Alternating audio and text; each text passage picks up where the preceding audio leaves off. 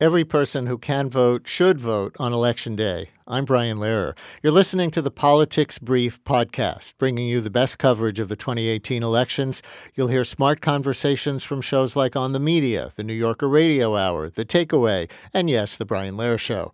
Plus, great reporting from our WNYC newsroom. We'll give you the information you need so you can choose wisely on Election Day. Welcome to Politics Brief. Power. The thing about power is it's strongest when it is unspoken. The kind of quiet power that roots down into our lives and grows up through our homes and our families, our intimacies. The kind of power that really starts to feel immutable, like it's just there, and like it always will be. That is the power that men have long held over society.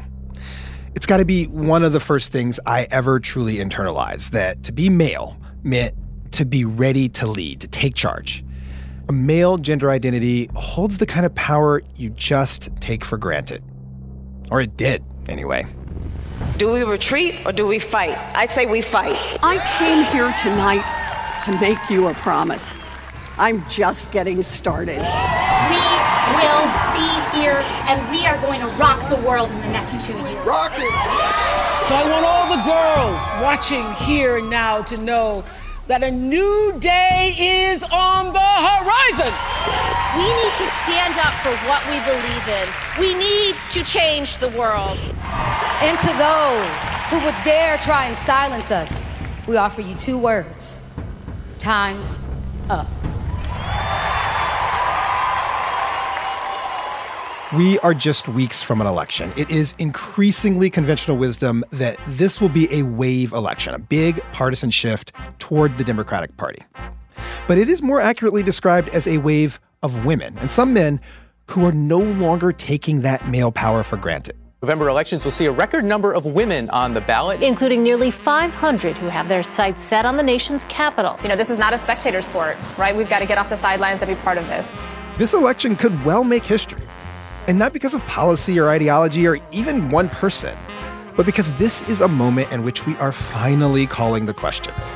Do white men still have a singular claim to real power in our society and in our politics?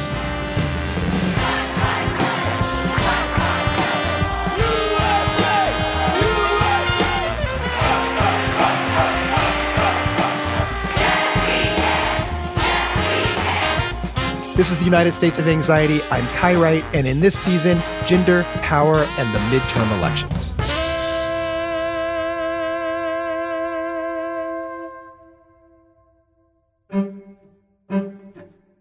This election cannot be separated from the Me Too movement that Tarana Burke began more than a decade ago and that has erupted over the past year. It is impossible to ignore the connection to the president, to the utter lack of accountability he faced for bragging about sexual assault.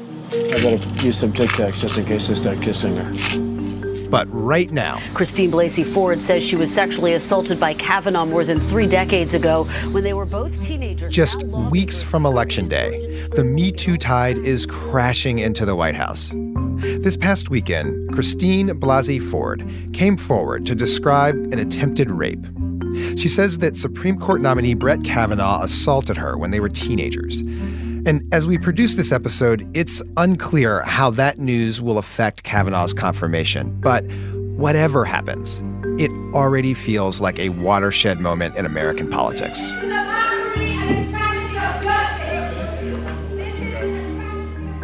And to understand why, we can't just jump right into the public spectacle of electoral politics.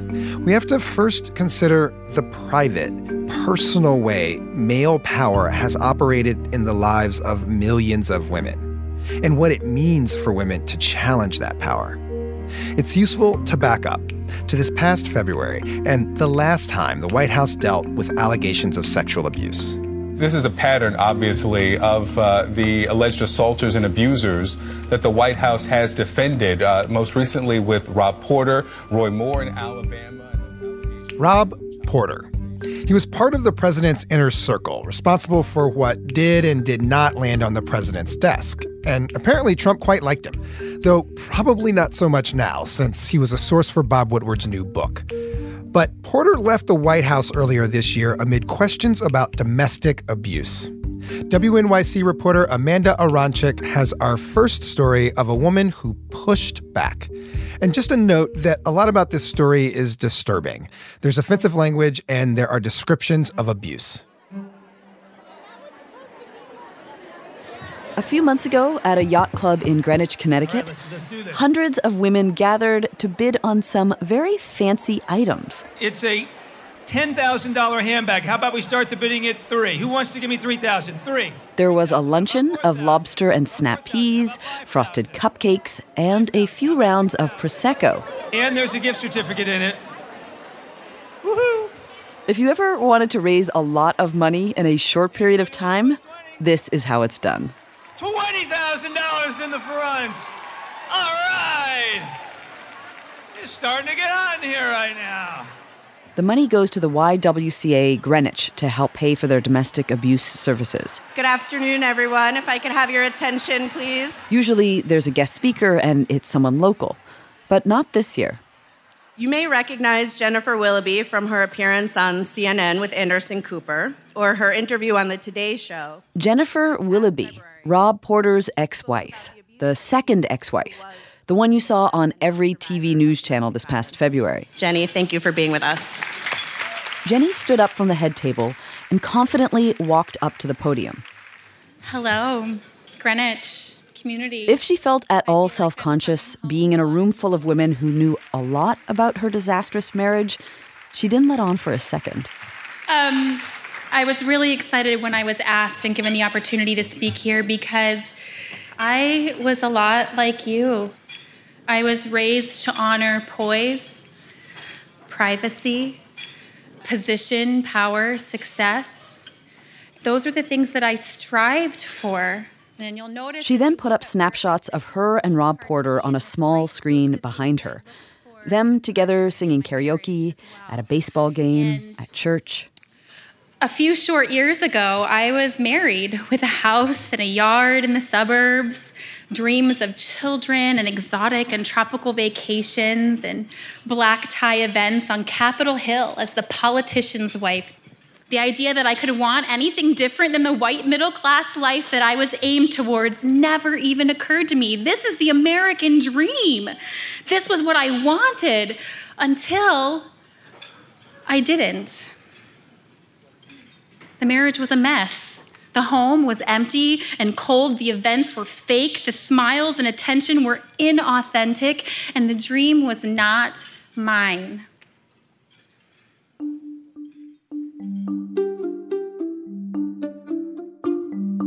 Here's the story you might not know about Jenny Willoughby. By the time she appeared in the news, it had already been a few years since she divorced Rob Porter. She had more or less moved on.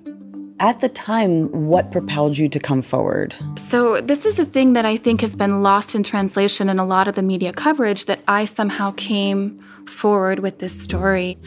I'm not that woman. I didn't see domestic violence as my cause, and I certainly didn't want to be the torchbearer. Before everything became public, did the people around you believe you? I didn't really talk about it. I hadn't told anybody anything.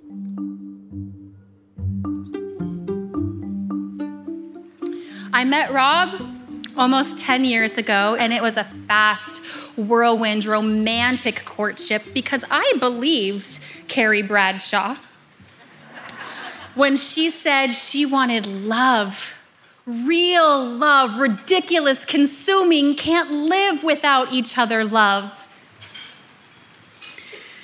The first signs of abuse actually came and were very subtle.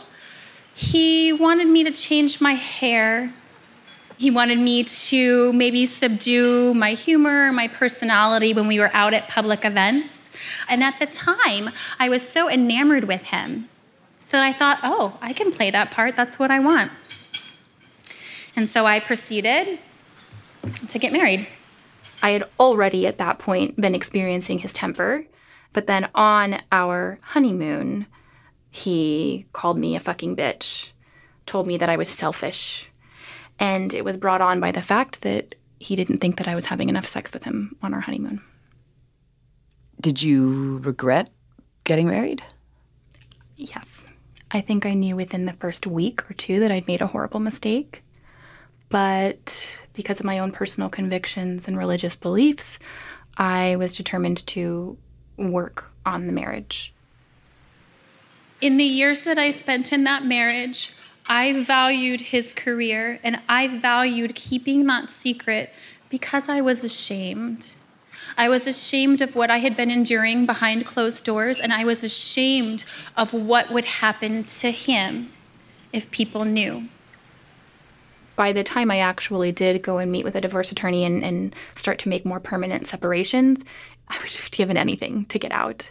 I, moved all my things out in the middle of the night after he had flown to go somewhere. And I think from my point, it was desperation and exhaustion to the point where I can't do this anymore, and it's not changing. And the only way for me to be able to survive and not kill myself is to get out.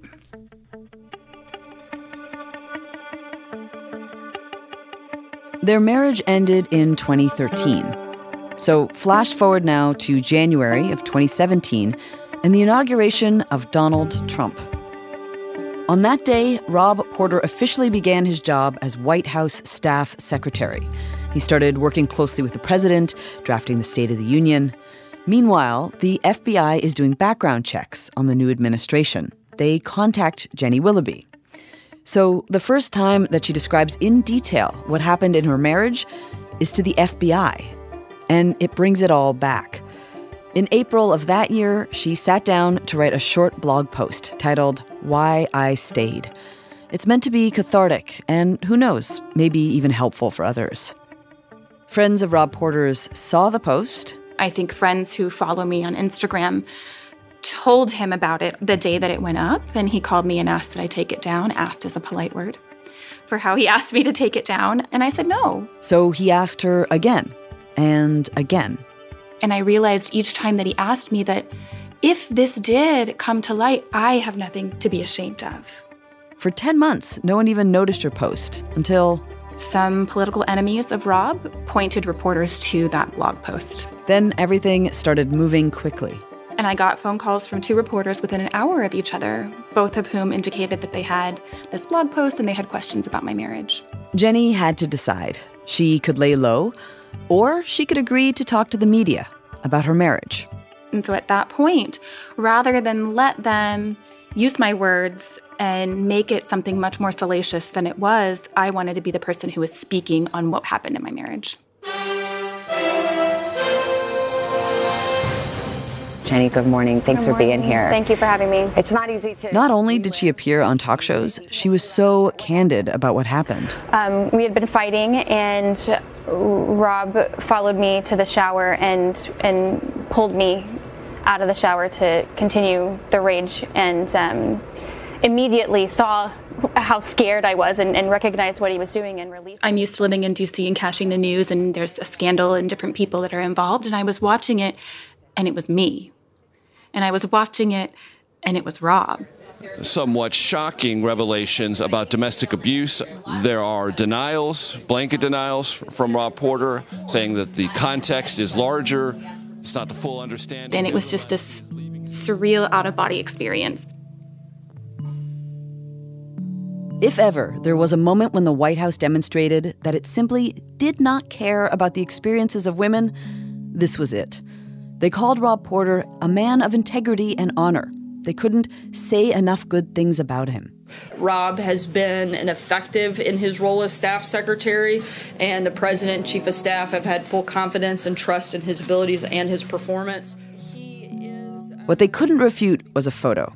It showed Rob Porter's first wife, with her brown hair pulled back, looking straight into the camera, a purple and yellow bruise puffy under her right eye. During a vacation in Italy, he had punched her in the face. Her expression in the photo isn't angry or woeful. It's as though she's saying, "Here, look what you did." White House Staff Secretary Rob Porter is stepping down. His resignation comes after Porter was accused of domestic abuse. 2 of his ex-wives claim that he physically and emotionally abused them during their marriages. Domestic abuse is so common. 1 in 4 women will experience it at some point during her lifetime. And yet still, no one wants to talk about it. But here was Jenny Willoughby on the TV news telling Lawrence O'Donnell intimate details of her marriage. O'Donnell asked her to read from the blog post that started the whole thing.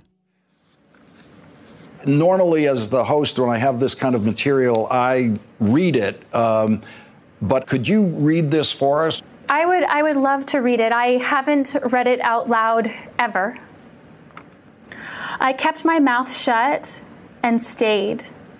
If he was a monster all the time, perhaps it would have been easier to leave. But he could be kind and sensitive. And so I stayed. Friends and clergy didn't believe me. And so I stayed. I was pregnant. And so I stayed. I lost the pregnancy and became depressed. And so I stayed.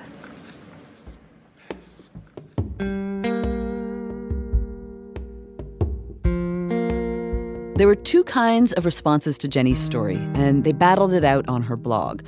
Now, I'm going to read you some of the comments, and I need to warn you that some of this is really nasty.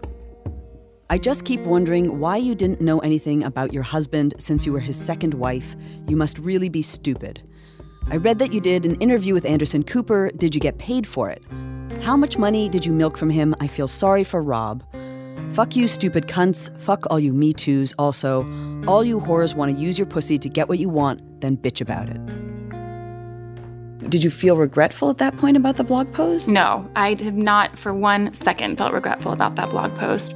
That's because of the other kind of responses she was getting. The hundreds of comments that were coming in on this blog post, the hundreds of tweets, direct messages, emails of people sharing their story, men and women, telling me how I had saved their lives, asking me for help. One person wrote, I keep a screenshot of this on my phone. I read it every day. I'm telling him tomorrow that I'm leaving. It's possible I won't make it out of this house alive. I mean, it was just earth-shattering to me that I could have that much of an impact just by telling the truth. In my new life today, I live in a tiny New York tenement. No yard, no kids, no political influence.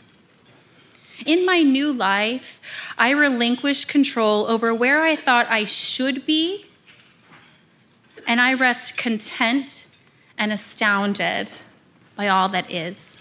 Thank you.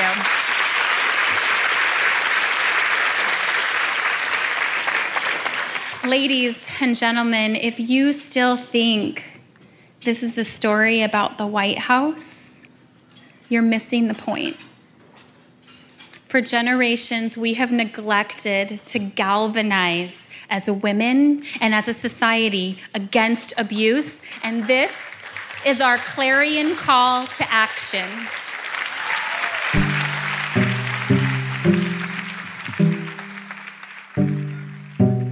Jennifer Willoughby stood and rejected a man's assertion of power over her life.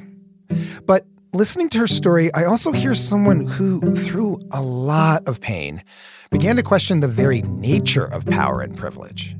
To realize that truly challenging power means reimagining it altogether.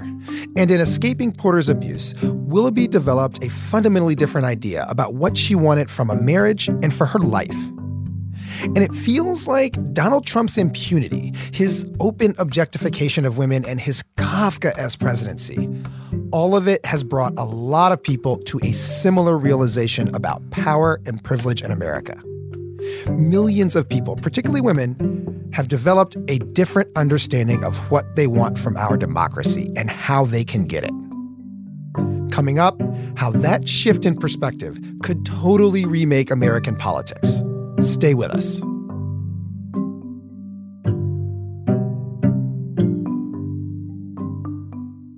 You're listening to the Politics Brief podcast. We'll be back after a quick break.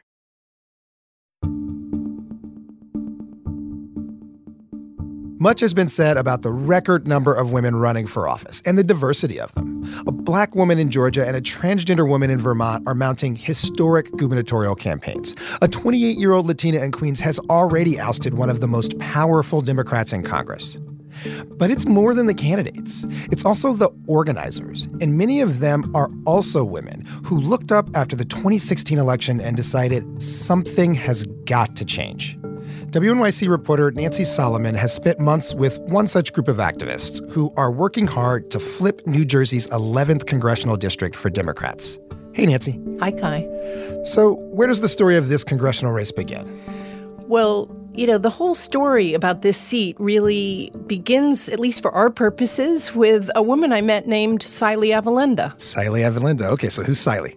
She's a suburban mom. She's got 2 kids, and she worked at a bank. She's a lawyer, and she was never politically engaged or involved except for going to vote until November 9th, 2016, the morning after the election. I cried my eyes out, and I vowed to my husband that I never would sit on a couch again and watch anything happen. I just remember thinking, I don't have any excuses anymore. I mean, I have a skill set. I have a voice.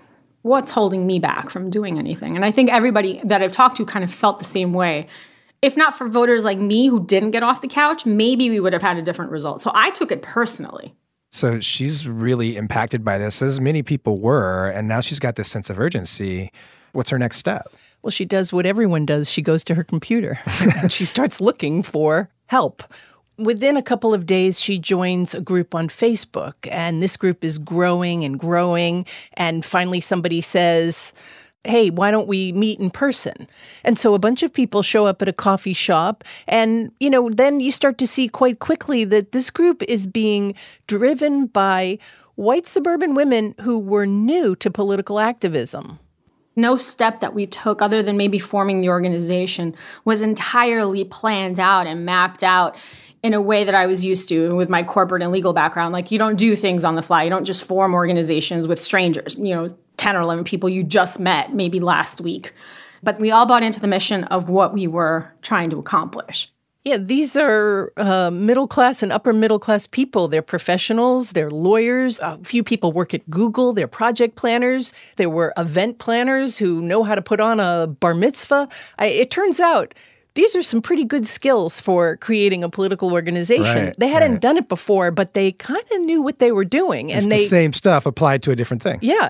They decided to call themselves NJ 11th for Change, as in New Jersey's 11th district, because they realized they couldn't change the fact that Trump had been elected, but they could set their sights on their own congressman, a Republican named Rodney Frelinghuysen. Okay, so NJ 11 for Change. Now they're on the scene. They're targeting this Rodney Frelinghuysen. Who is he? Tell me about him. He has been in office for 23 years, and he's never faced a serious contender ever once.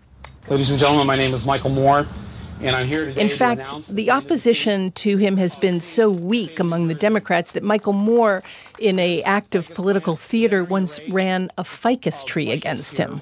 For the 11th District congressional seat in the state of New Jersey. Thank you very much. Vote ficus for Congress. So I don't get it. If this is a swing district, why has this guy been so safe for so long that you can run a ficus tree against him? Well, Frelinghuysen is chairman of the House Appropriations Committee. That's a powerful position. But it's almost like he was born to represent this district.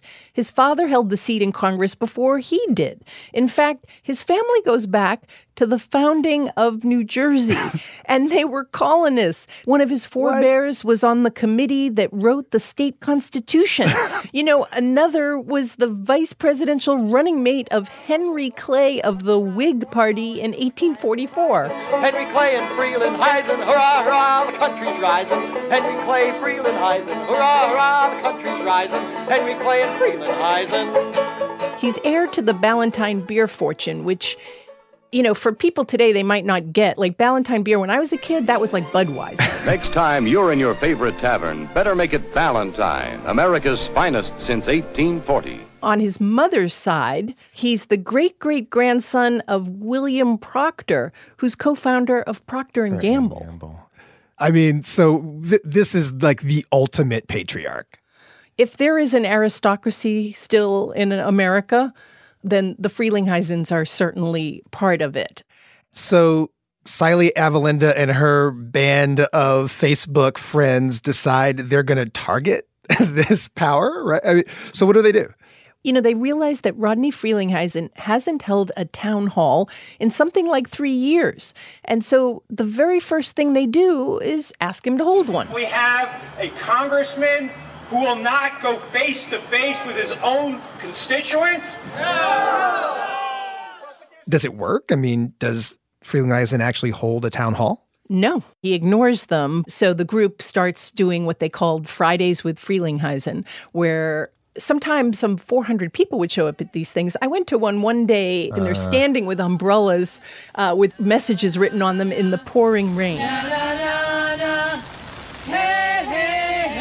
But he wasn't there ever at the office when they would come, but that didn't stop them from sending a parade of people to lodge their complaints, their questions. How does he stand on the repeal of Obamacare, and what's he going to replace it with? That's our question.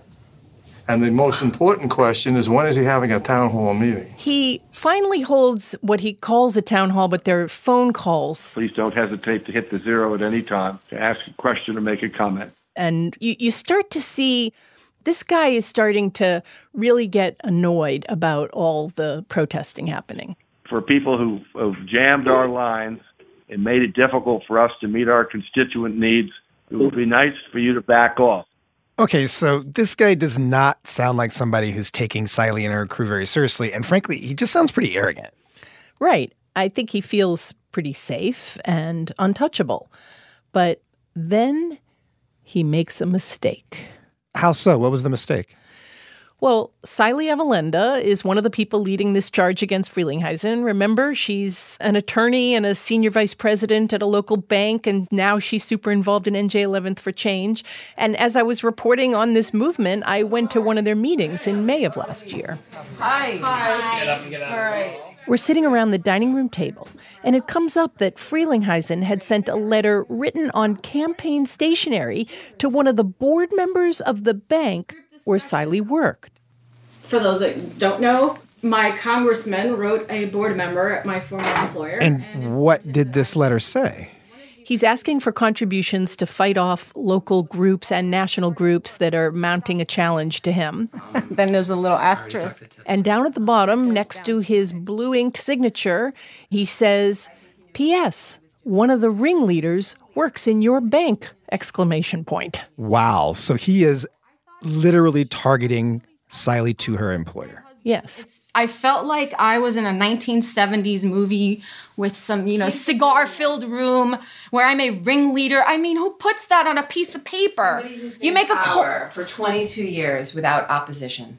Needless to say, that did cause some issues at work that were difficult to overcome. She says she got hauled in on the carpet. She got asked a bunch of questions about her political activity and whether it was going to harm relationships at the bank and the bank's business. She says she was made to write a letter to her CEO about her political activity. It became very uncomfortable for her, and ultimately she resigned. And I thought that my congressman put me in a really bad situation as a constituent that used his name and he used his position and he used his stationery to punish you, to try to punish me. So you did, in fact, report all of this at the time. What was the fallout from it? What happened? Well, we broke the story, and it went crazy all over the country, and it resulted in some ethics complaints filed against Rodney Frelinghuysen. But more damaging, it was seen as mean-spirited, and that really hurt his reputation. And in the months that followed, what we start to see is that Frelinghuysen isn't raising the kind of money the chairman of the Appropriations Committee was expected to haul in for his reelection. Right. Siley Avalenda is not just out of a job, but she's out of a career because no bank will hire her. And so, she tells me about this moment in January of 2018 when she's sitting at her desk at home going through Frelinghuysen's fundraising reports. It was a Monday, and I was sitting at my desk, and as I was coming up with the fact that he'd only had 11 in-district donations, I was texting our treasurer that I couldn't believe that he'd only had 11 in-district donations and raised about $4,000 in district, which is insane. And then I put my phone down, and it almost fell off the desk because it started to vibrate so much from the texts, and I looked over, and it just had exploded. There was big news on the television. Congressman Rodney Frelinghuysen announced he will retire from the House of Representatives and not run for re-election this year. That's a mighty position to give up. I was really stunned. I just couldn't even believe it. It took 447 days from the November 2016 election to have him resign. 447 days. So, wow, does Saile take credit for that? No. And believe me, I've tried to get her to. But now she's NJ 11th for Change's executive director. But there's something else. A Democratic candidate entered the race early, the kind of candidate Rodney Frelinghuysen had never seen the likes of. And then when I saw that we had a congressman who was refusing to hold town halls and meet with his constituents, I decided to run for Congress. Right. That is Mikey Sherrill, who really has become one of the stars of this campaign season. She's the kind of candidate made for this district. She's a former Navy helicopter pilot. She's a former federal prosecutor. She's a mom of 4 kids. She's telegenic. So she starts visiting the protests, and then when she announces her candidacy, just takes off running, and there's just now this groundswell of support behind her. So Frelinghuysen was facing not just NJ 11th for Change and Saile Avalenda and the mistake he made, but this new candidate who really fits the mold of what the Democratic Party is putting forward these days in these swing districts. I am so honored to be your candidate. And I am so proud to declare that we are ready here in New Jersey to flip this seat and turn the 11th District blue.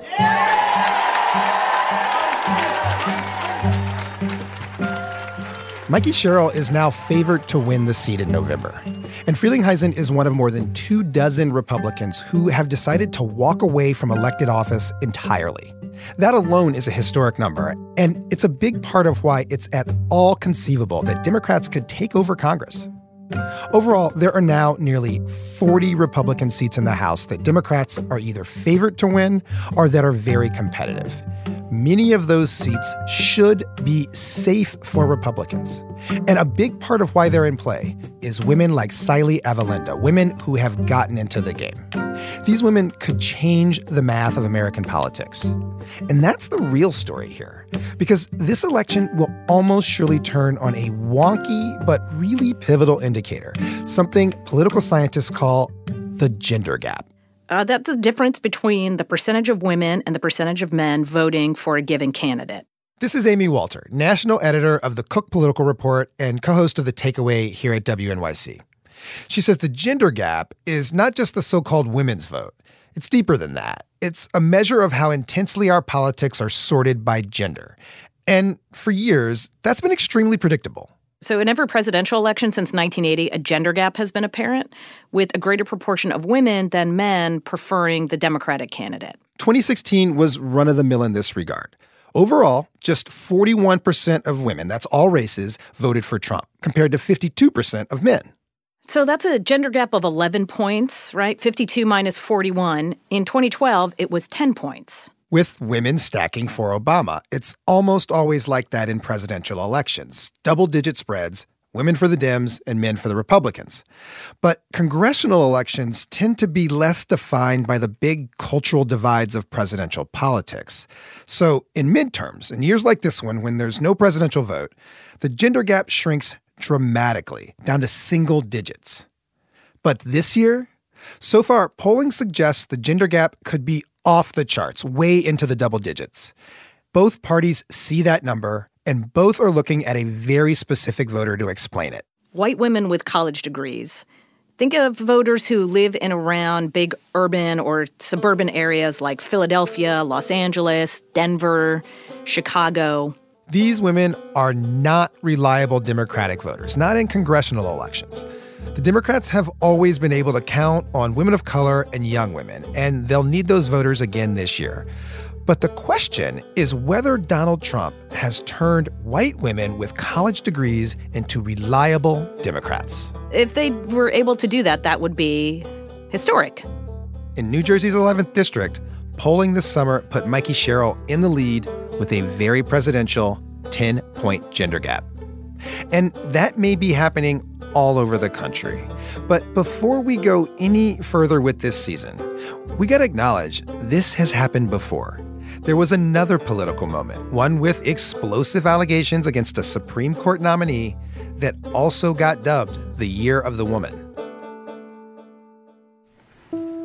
Mr. Chairman, Senator Thurmond, members of the committee, my name is Anita F. Hill, and I am a professor of law at the University of Oklahoma. How'd that end? What long-term impact did that have on Congress and on the balance of power in Washington? That's our next episode on the United States of Anxiety.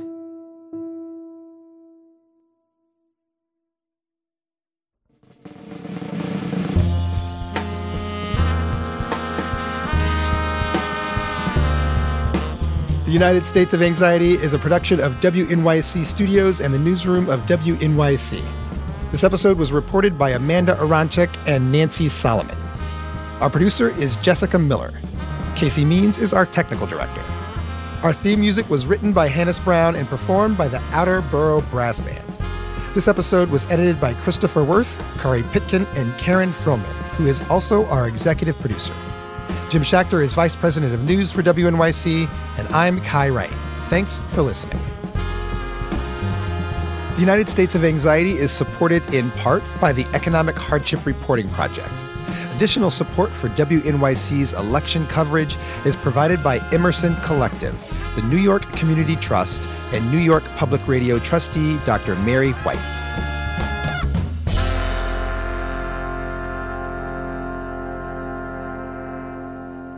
Thanks for listening to Politics Brief. If you want more, go to wnyc.org/election.